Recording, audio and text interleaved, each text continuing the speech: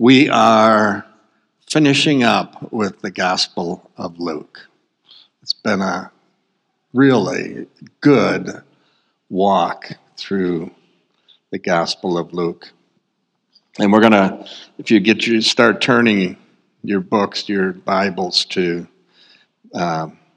chapter 24, we're going to do verses 50 through 53 this morning. Now, there is a handout on the back table, and I just want to point out it's a front and back, but the front is for the notes for this morning, and the back is something that you can use to consider during the week, a little bit more detail about some of the things we're talking about this morning. Don't have time to go through all those things this morning, but you'll have something that you can use during the week.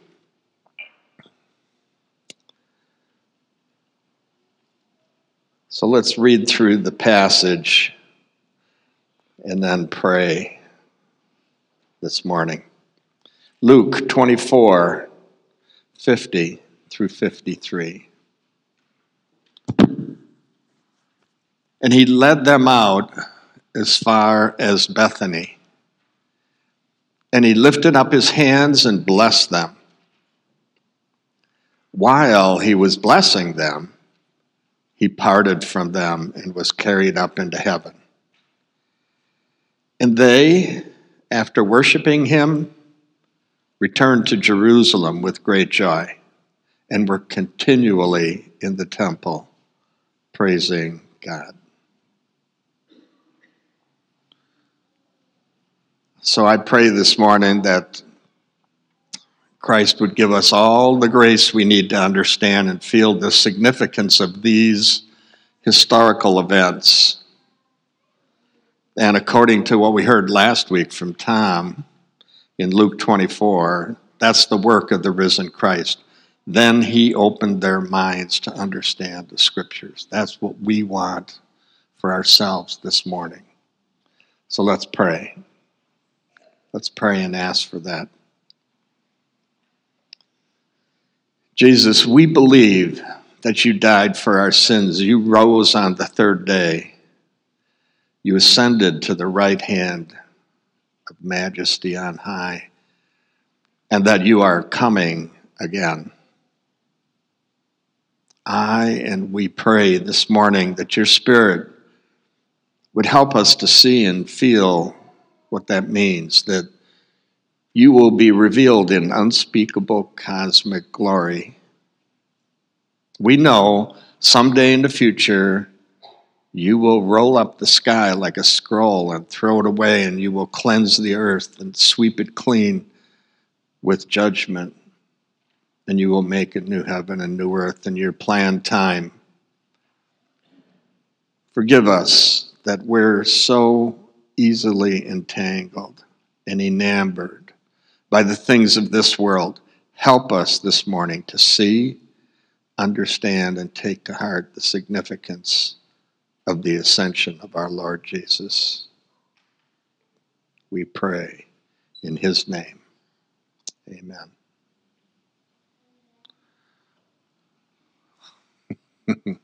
Did I get an amen out there? That's pretty good. I like that. Oh, key point at the top of your handout for this morning is we should have joy. No, we should have great joy because Jesus' physical resurrection and ascension guarantees our bodily resurrection and our place in his kingdom, both now and in the future. That's the key point. This passage on the ascension is absolutely amazing. I got to tell you that at first I had no idea what I was getting into when I said, "Here I am, Lord, send me. Have me preach on this." And I was like, as the time was coming, I can still remember driving down the road, and I'm thinking, so really what's going on here? Why did Jesus ascend when he did? And it just started to bug me. And so I started, as I'm going into the prep for the sermon, I was kind of stuck trying to answer the why. So I got to tell you, I got a lot of help from some good guys out there, Piper and MacArthur and Alistair Begg. and they all came at this from a different way, and they just opened up for me a lot of things. I learned a lot, more than typical. And so I was pleasantly surprised how good this small package of verses, how good it is. And it's very interesting that this is how Luke ends the story. Here's what Alistair Begg had to say. He said, "A moment's thought will make clear that without the ascension, the story is incomplete. With an incomplete story, we'll focus on the wrong things and get it dreadfully wrong. So that our focus and our preoccupation is not with a bloodied and distressed Christ, but our focus and preoccupation is with a kingly Christ, a reigning Christ, one who is now at his Father's side. Therefore, we have a most necessary reminder in these closing verses of Luke where Jesus is and what Jesus is doing." The departure of Christ into heaven is arguably the least considered aspect of the work of Christ. The average person in the street will know something about the birth of Jesus. If they know anything at all, they'll probably know something about the death of Jesus.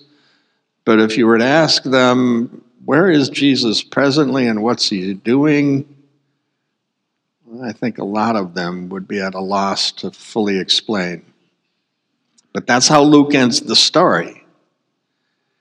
It's where he ends the story here, but it's also where he picks up the story in Acts 1. And I want to jump ahead to that just for a little bit because there's a kind of a transition that happens before the passage we're going to look at in Luke. So if you would, turn and look at Acts chapter 1, verses 1 through 3. Now, as you've heard before, Luke wrote both of these accounts. He wrote the gospel first, and then he wrote the book of Acts second. Acts 1:1. The first account I composed, Theophilus, about all that Jesus began to do and teach until the day when he was taken up to heaven, after he had given orders by the Holy Spirit to the apostles whom he had chosen. To these, he also presented himself alive after his suffering by many convincing proofs, appearing to them over a period of 40 days and speaking of things regarding the kingdom of God. This is kind of like a transition statement that is here for us in the opening verses of Acts. Luke is telling us that over a period of about 6 weeks, he made appearances to the disciples and the followers that he had, and he taught them concerning the kingdom of God. In other words, Jesus didn't simply rise from the dead and directly go to heaven. That is not how it happened. Now, he could have done that, but he didn't. And that was part of the question that I had, that I wanted an answer to. After all, I was thinking the work of redemption's done, right? The work of redemption is done. He died on the cross, and then he rose from the dead. Why not just go to the Father at that point? Well, one of the commentators, I think correctly, suggests this is a wonderful, gracious friend and Savior that Jesus is, because really, he takes time over these 40 days to be with and among his disciples and other followers. And in appearing to them, he answers their questions. He tries to get rid of their fears. He teaches them all they need to know. And as we saw last week in verses 45, 6, and 7, he opened their minds so that they could understand the scriptures. And then he prepared them for the coming of the Holy Spirit. And then, and only then, did he leave. It's a mark of his grace and his kindness that he stayed around in order to provide in this transitional period. And it is a kind of encouragement that I think his followers, his disciples, needed. And perhaps later on, in later years, when the time came for them to write down much of this material, they were probably very glad for this transition. So given that, let's unpack these 3 or 4 verses. Let's start with Luke 25:50. It says, "And he led them out as far as Bethany, and he lifted up his hands and blessed them." So Luke has now recorded this ascension here at the end of 24, verse 50. Luke has recorded this here, and he's recorded it in Acts 1 through 12. And in here, it says he led them out as far as Bethany. In the Acts passage, it says he took them to the place called Mount Olivet. Now, it's not a discrepancy. These two locations are just right next to each other.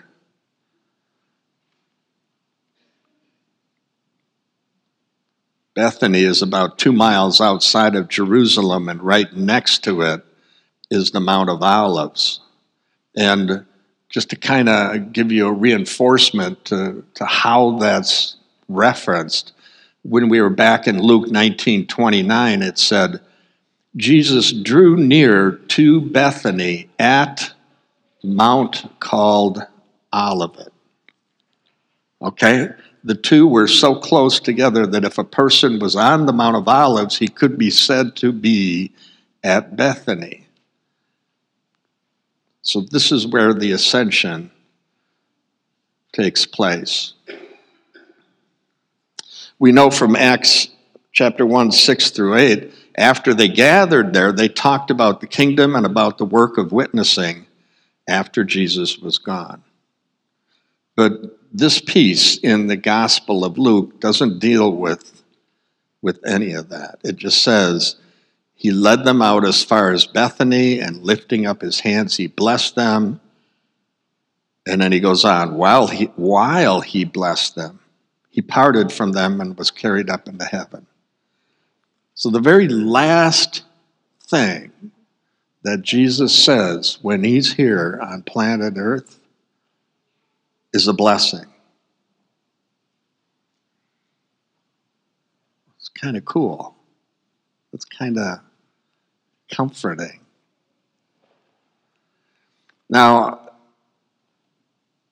you might have expected it to be like a tearful parting and goodbye. But that's eventually not what the passage says. There's none of that that's going on in the passage. In fact, it ends with joy. And so we need to, I think, spend a little bit of time thinking about, okay, why is there joy if he's leaving? What's going on there?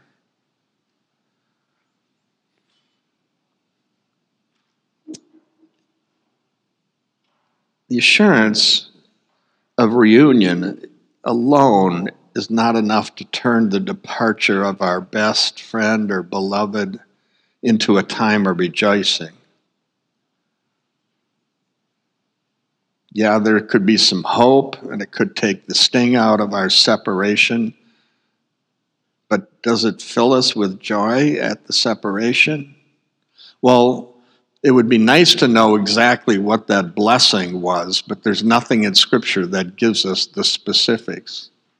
There is a suggestion, though, that was given, that perhaps that blessing was the Aaronic benediction from Numbers chapter 6, one you're all very familiar with. It goes like this: "The Lord bless you and keep you." Remember, he lifts his hands. "The Lord bless you and keep you. The Lord cause his face to shine on you and be gracious to you. The Lord lift up his face to you and give you peace."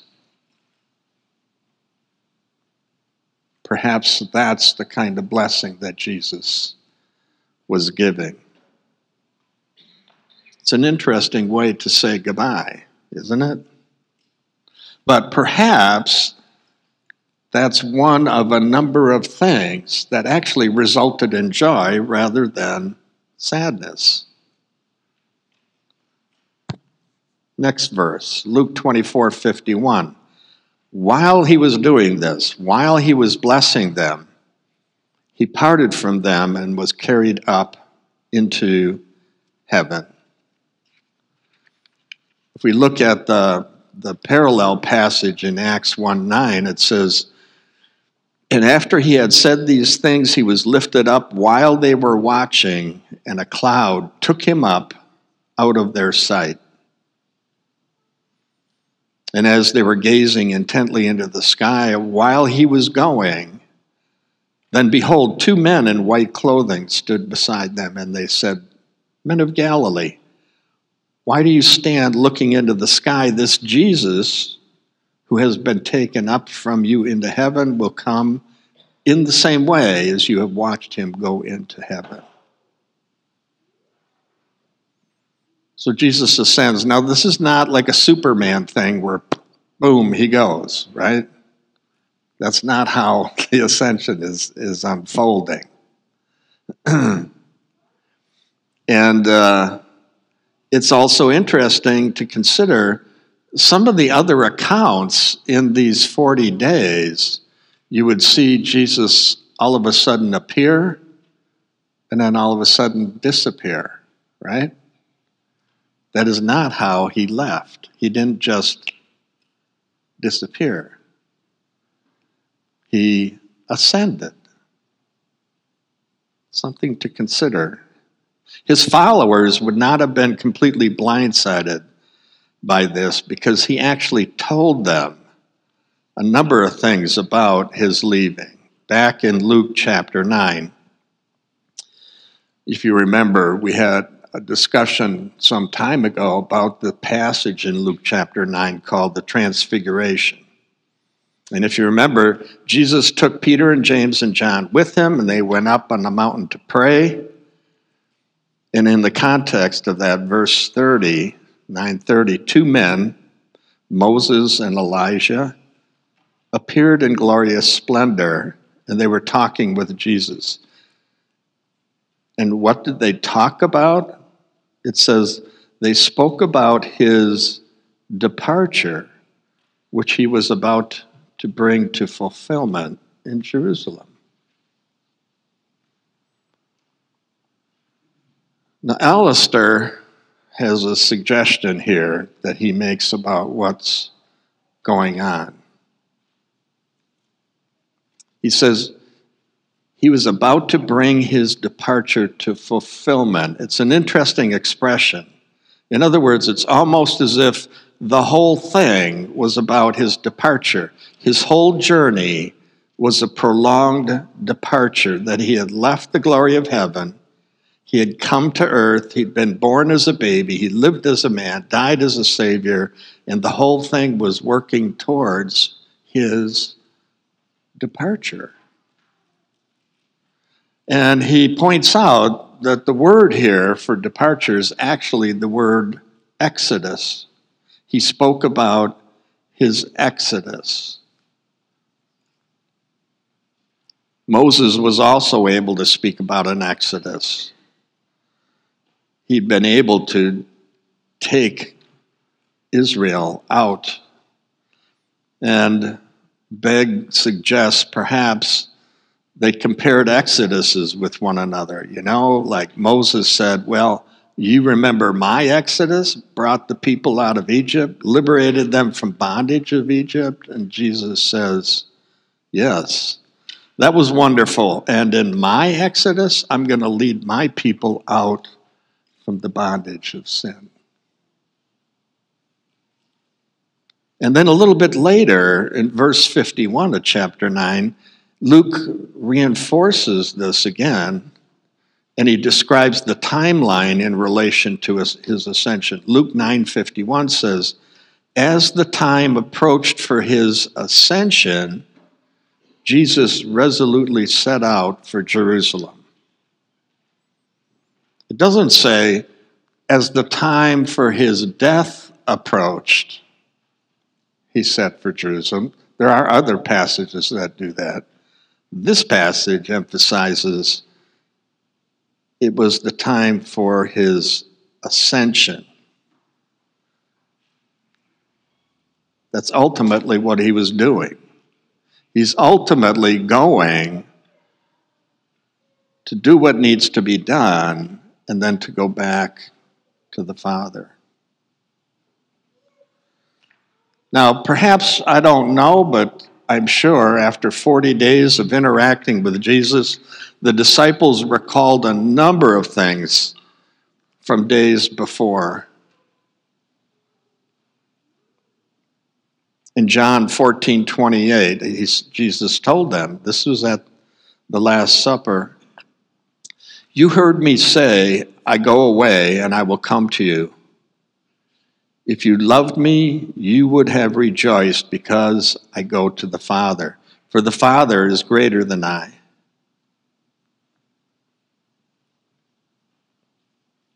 This is something joyful for Jesus, because to return to the Father is so much more glorious than to be here on earth. He goes on to say, I came from the Father and have come into the world again. I am leaving the world and going to the Father. Father, glorify me in your own presence with the glory which I had with you before the world was made. John 16 and 17. And since the disciples loved Jesus, how could they help but rejoice at the glorious reunion of Jesus and the Father?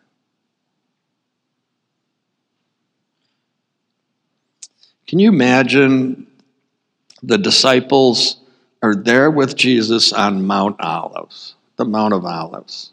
Perhaps at the spot or near the spot where 6 weeks earlier he was sweating blood, just before the crucifixion. Can you imagine Jesus here now saying in these last moments, I wish I could help you see what I'm about to see and hear and feel, and the embrace I'm going to have with my Father? I wish you would understand how much joy that's going to bring me. These things I have spoken to you, that my joy may be in you and that your joy may be full. Just like I said back in John 15. Then you would rejoice and no one would take away your joy. John 16. And then perhaps he gives the blessing and he was gone. So should they not rejoice in the Lord? Really? There's no reason to be sad. Perhaps that's another reason for great joy, for Jesus was going home. But there's some other reasons. The ascension of Jesus is a reason for great joy because the disciples love Jesus, but there's benefits that come to us also because Jesus has returned to the Father. When Jesus ascended and sat down at the Father's right hand, he certified once and for all the achievement of the cross. He demonstrated his sacrifice was sufficient to atone for all our sin. You've heard us mention many times that the book of Hebrews makes it plain, without the shedding of blood, there is no forgiveness of sins. And the sacrifice for Christ for our sins is contrasted with the sacrifices of the Old Covenant as follows. He entered once for all into the holy place, taking not the blood of goats and calves, but his own blood, thus securing an eternal redemption. What does this have to do with sitting at God's right hand? Hebrews 10, 11 through 14.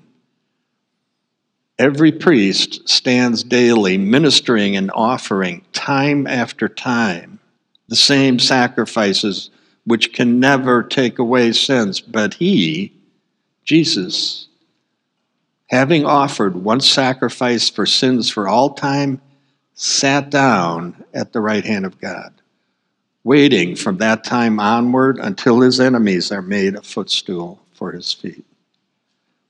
For by one offering he has perfected for all time those who are sanctified. That's a reason for joy. And when he sat down at God's right hand, it signified the final payment had been made. Therefore, the ascension is the seal that everything had been done to take away the sins of those who trust in him and are sanctified by him. So he's effectively telling his disciples, I'm not leaving because the work of atonement was too hard. I'm leaving because it is finished. But there still remains more to be done. It's not as if the Son sacrificed himself, brings us to the Father, and then just leaves us there. We would never stand. There remains his role to be our mediator, our go-between, our advocate. We approach the Father only through our high priest who pleads his own wounds on our behalf forever. Two passages confirm that. Hebrews 7:25. He is also able for all time to save forever those who come to God through him, since he always lives to make intercession for them.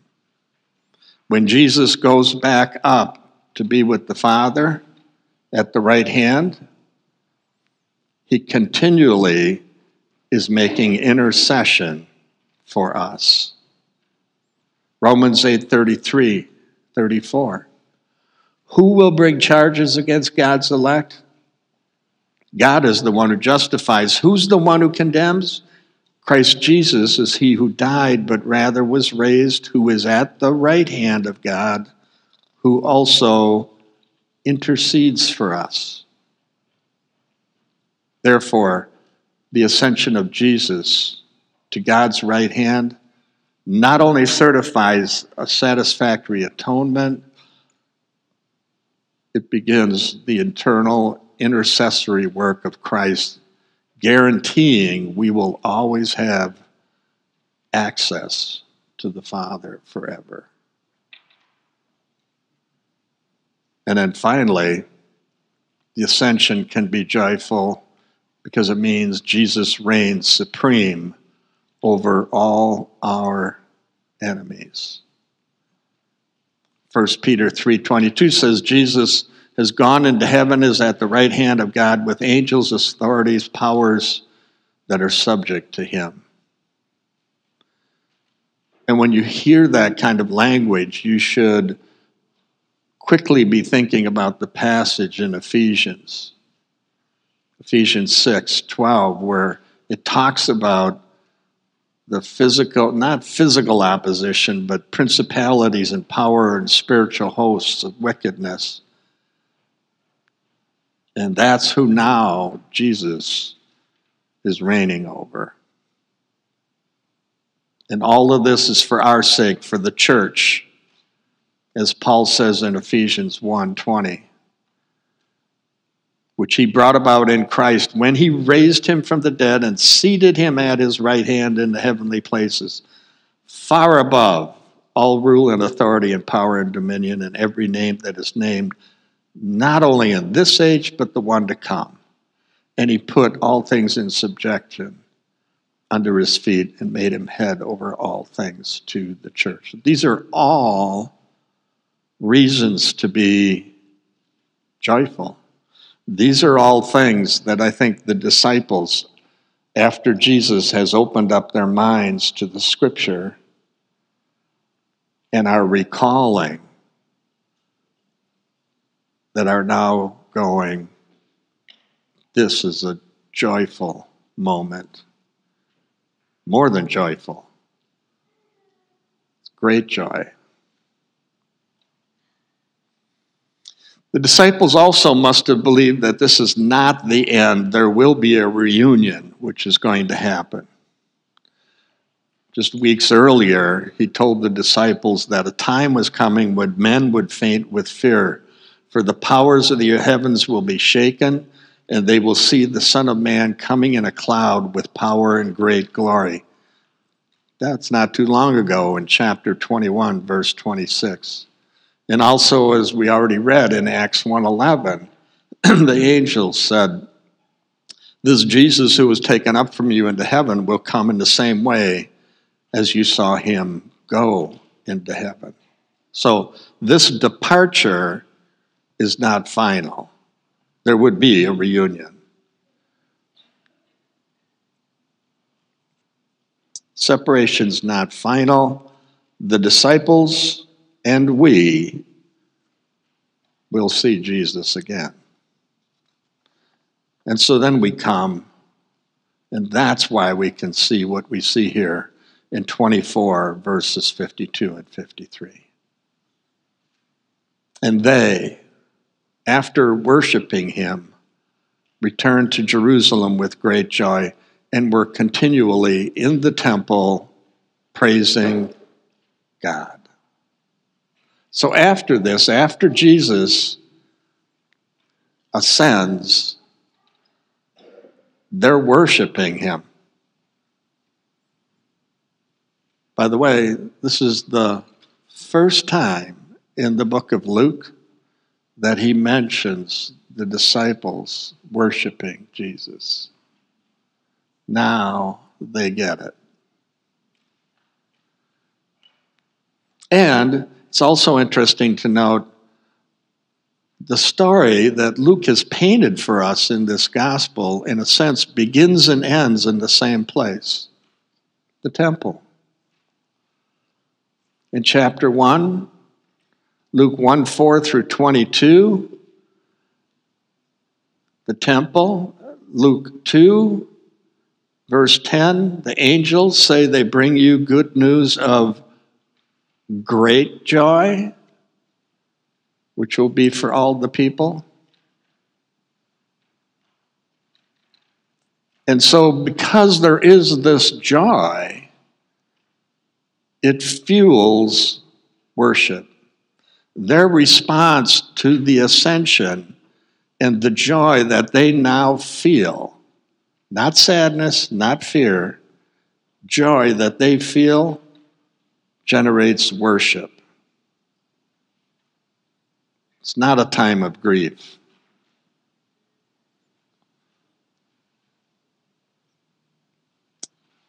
So why did the disciples have great joy when Jesus ascended?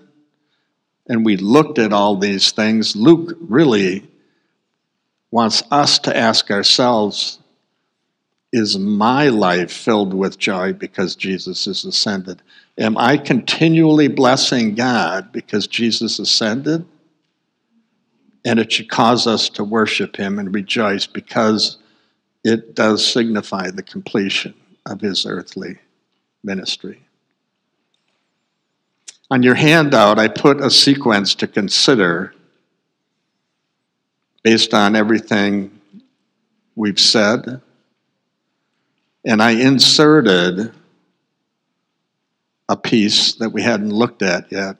But here's the sequence of events that we're talking about. Number one,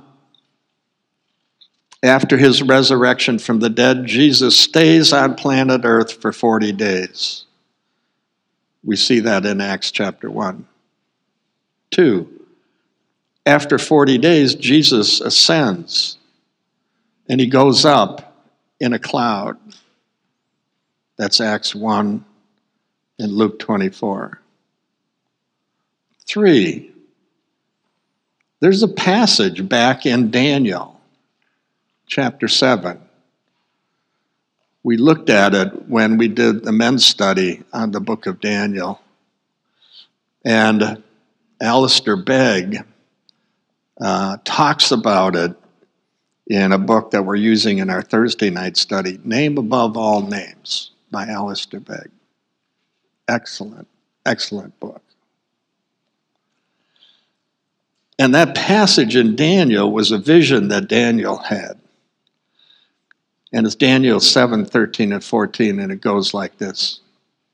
I kept looking in the night visions, and behold, with the clouds of heaven, one like a son of man was coming.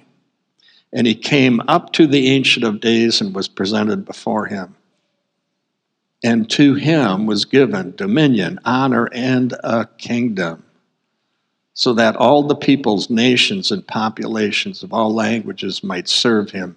His dominion is an everlasting dominion which will not pass away, and his kingdom is one which will not be destroyed. This, in effect, is his coronation. This is when he's coronated as king, and he receives his kingdom.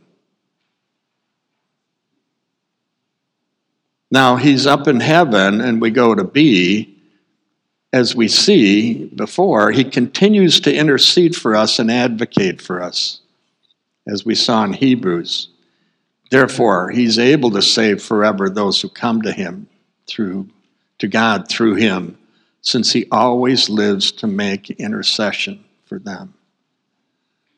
C, another passage that Jesus is doing while he's there, from John 14. Don't let your heart be troubled.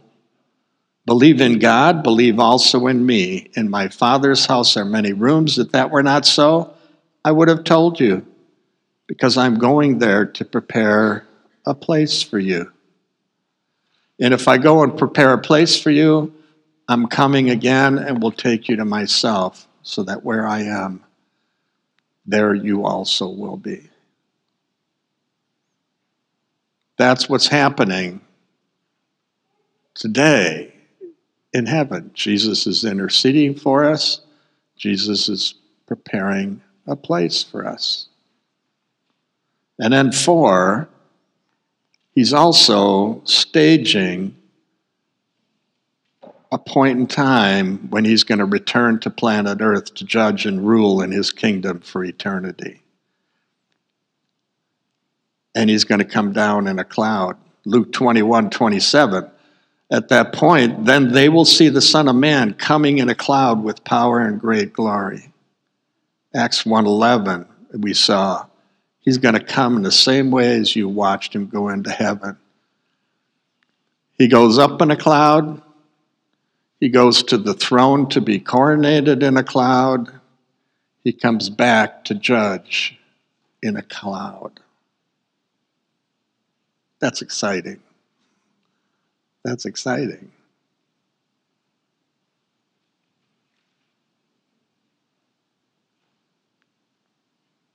When we think of the ascension, however we try and grapple with it, we shouldn't miss, though, the significant point, namely that we're now faced with the absence of his physical presence. But we enjoy the availability of his spiritual presence because we have the Holy Spirit. It's the one thing he said would happen, and he had to go back to the Father in order for that to happen. So while they wait for the return of the King, they get about the business of repentance and forgiveness of sins, preaching his name to all the nations. And at the bottom of that, you could have written, to be continued. And then you would eventually go to the Acts of the Apostles, and you'd say, to be continued as well. And when you get to the end of the Acts of the Apostles, you'd say, to be continued in Kennesaw, Georgia, where we are today. So, where is Jesus? He's ascended, and he's king. What's he doing? He's getting your room ready, and he's pleading your case. And finally, he's getting ready to return again. And the ascension guarantees and secures this second coming.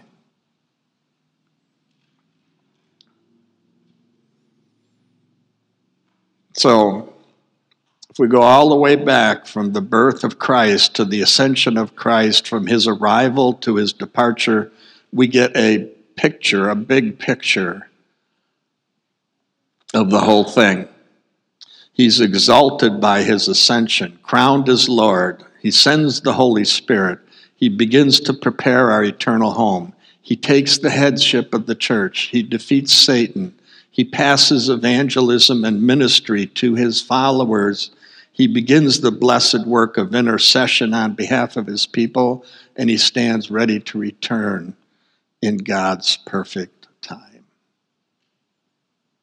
All of that is baked into this little passage here at the end of Luke. It's amazing. It's really amazing. And it's reason for joy. So, a couple of takeaways. Stephen Cole was a commentator I came across, and he's had a couple of interesting thoughts for us here. He comments on our need for worship, noting that Christ's representatives must worship him before they work for him. As was said earlier in Luke, the disciples worshiped Jesus. That was the first time that was ever mentioned in Luke. And worship should always precede work. Any work we do for the Lord should be the overflow of our hearts being full of adoration and love for him. Now, we hear a lot, though, about burnout in ministry. One major cause of burnout is when our work gets ahead of our worship. When we feel we're just cranking out whatever we do to serve the Lord, we need to stop and get our hearts right before Him. The hands that Jesus lifted up in blessing were pierced hands. And as the disciples gazed upward at Jesus, lifting up His hands, they would have been reminded that He gave Himself for them on the cross. That's the motivation for all that we do for the Lord. Interesting comment. Worship should precede work.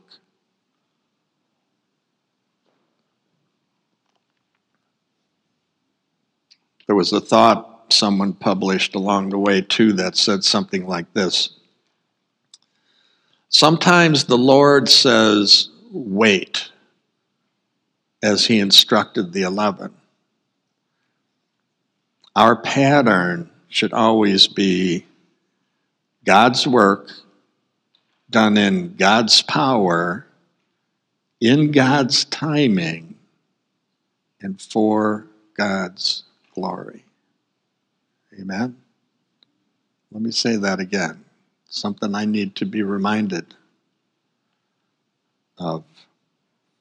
Our pattern should always be God's work done in God's power, in God's timing, and for God's glory.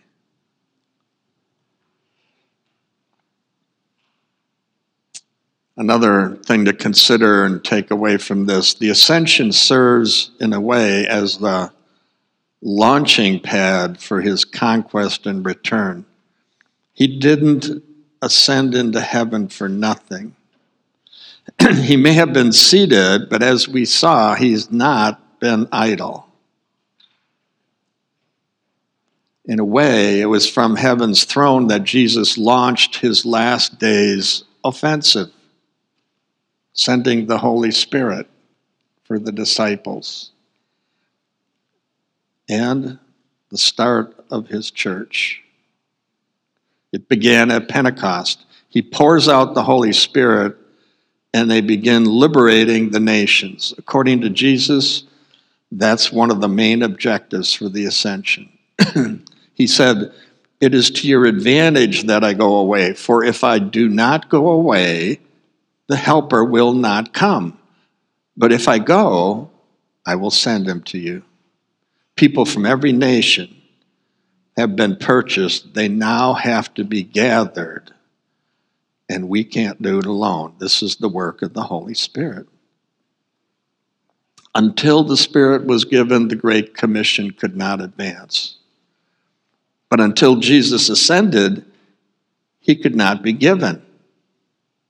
It was only when being exalted at the right hand of God that Jesus could pour out the Spirit, as we saw in Acts 2:33.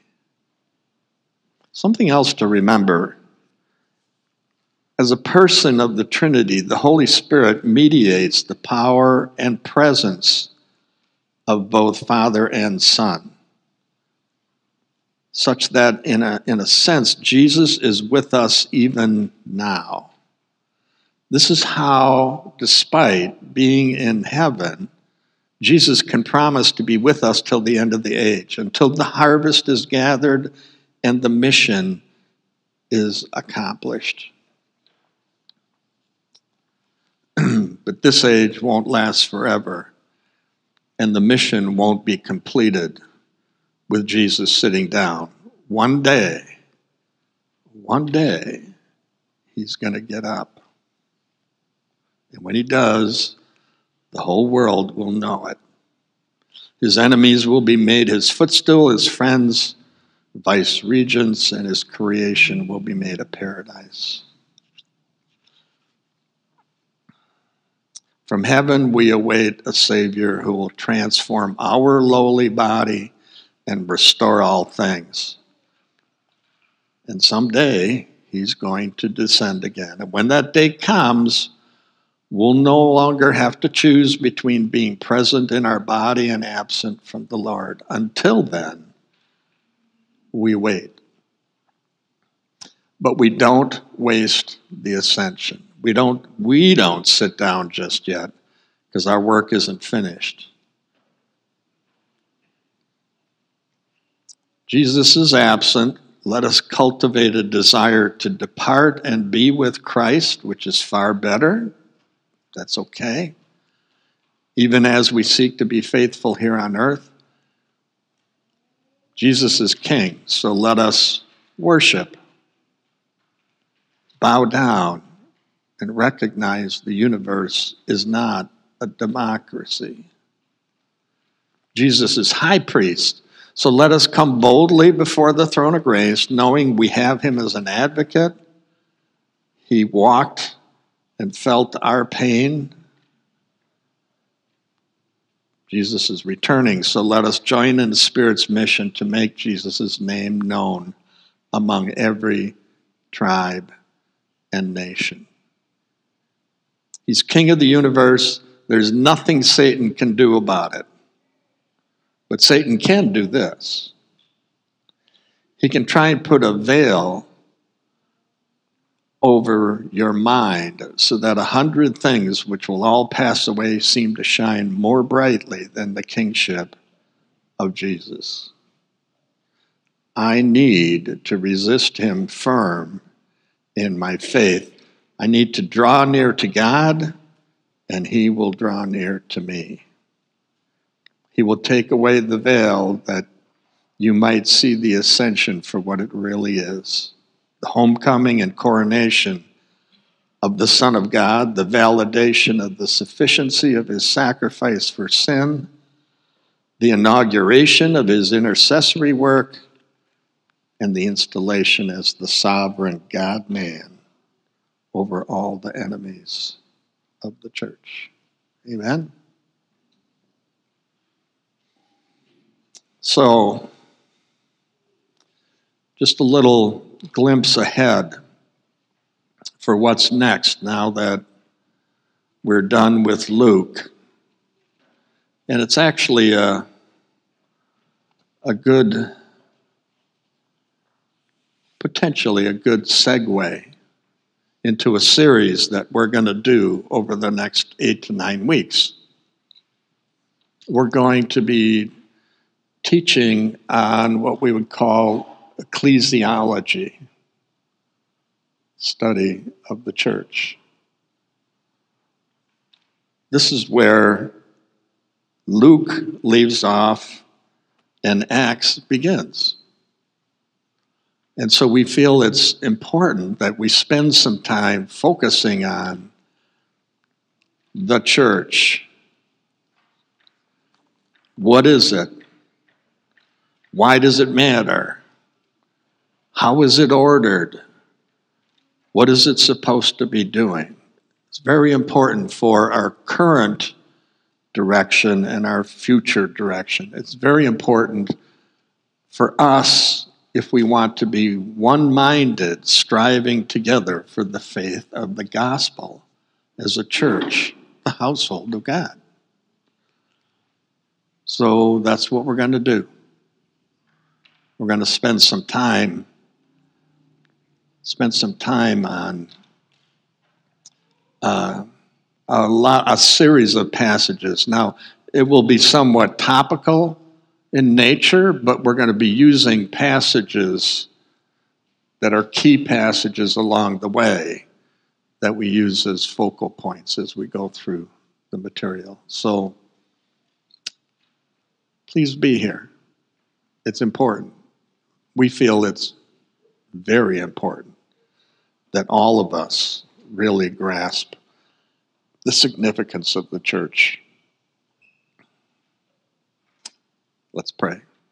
Father, thank you for this morning. Thank you for your word. It is so rich. It is so good. And it is so comforting. And it does bring us joy. And with that joy, we now can worship meaningfully And a kind of worship is now what we're going to do, which is communion. And we're going to remember Jesus and what he did. So thank you for this morning. Thank you for your blessing and your provision. We lift up the rest of our morning in the name of our Savior Jesus. Amen.